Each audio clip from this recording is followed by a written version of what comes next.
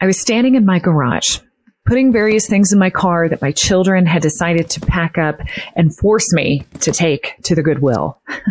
And as I was going through their boxes and recalling the memories associated with those various things, my mom stood beside me. She was visiting for a short 5 minutes or so.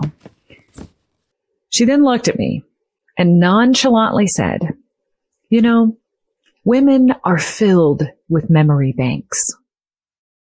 I was so struck by the imagery of that and the reality of it. There was something so profoundly resonant in what she said, which she said just matter-of-factly. I was distracted for the rest of the day.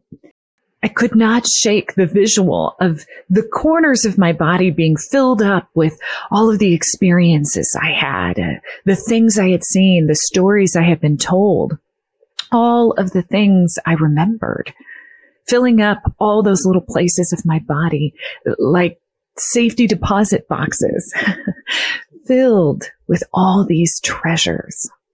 Let's rewind back about 5 years to me, sitting in a library cubicle at the university where I was completing my master's degree in vocal performance. I was climbing into my second year of studies in this graduate program. And over the summer, I had firmly decided the theme of my final master's recital. In fact, I had decided it the last day of classes the year before, during my first year. And I was so fiercely determined by this particular subject matter that it drove me to prepare this recital in such a way that I really hadn't done since preparing to compete for Miss America several years before. I had a driving need to discover the stories of women in music.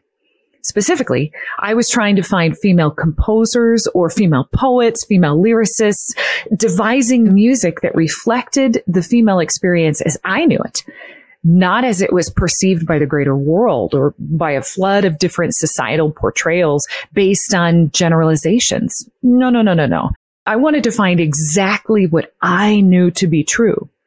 As a woman working hard, might I add, in the entertainment industry, as a mother trying to balance a career and motherhood and everything that went along with being that and a partner to my husband, as a wife, as a woman of faith, as a friend, as someone who deeply valued my female friendships.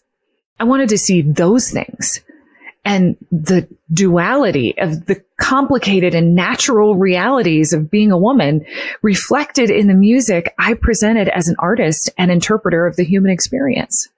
I obsessively searched through the various chronicles of the library's documents and books and music scores, along with a vast historical databases I could find online, through the various modern ways that stories about women and of women and for women were organized at my fingertips.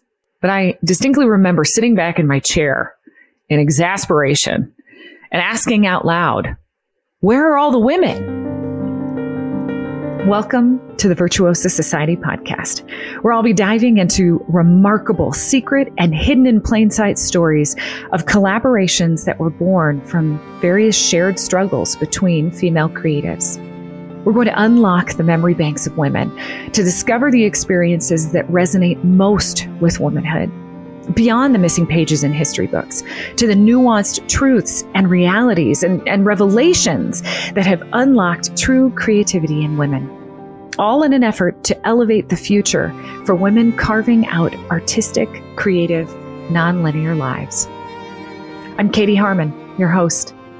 I'm insatiably curious, a lifelong seeker, and a storyteller, primarily through song as a professional performer for more than half of my life now.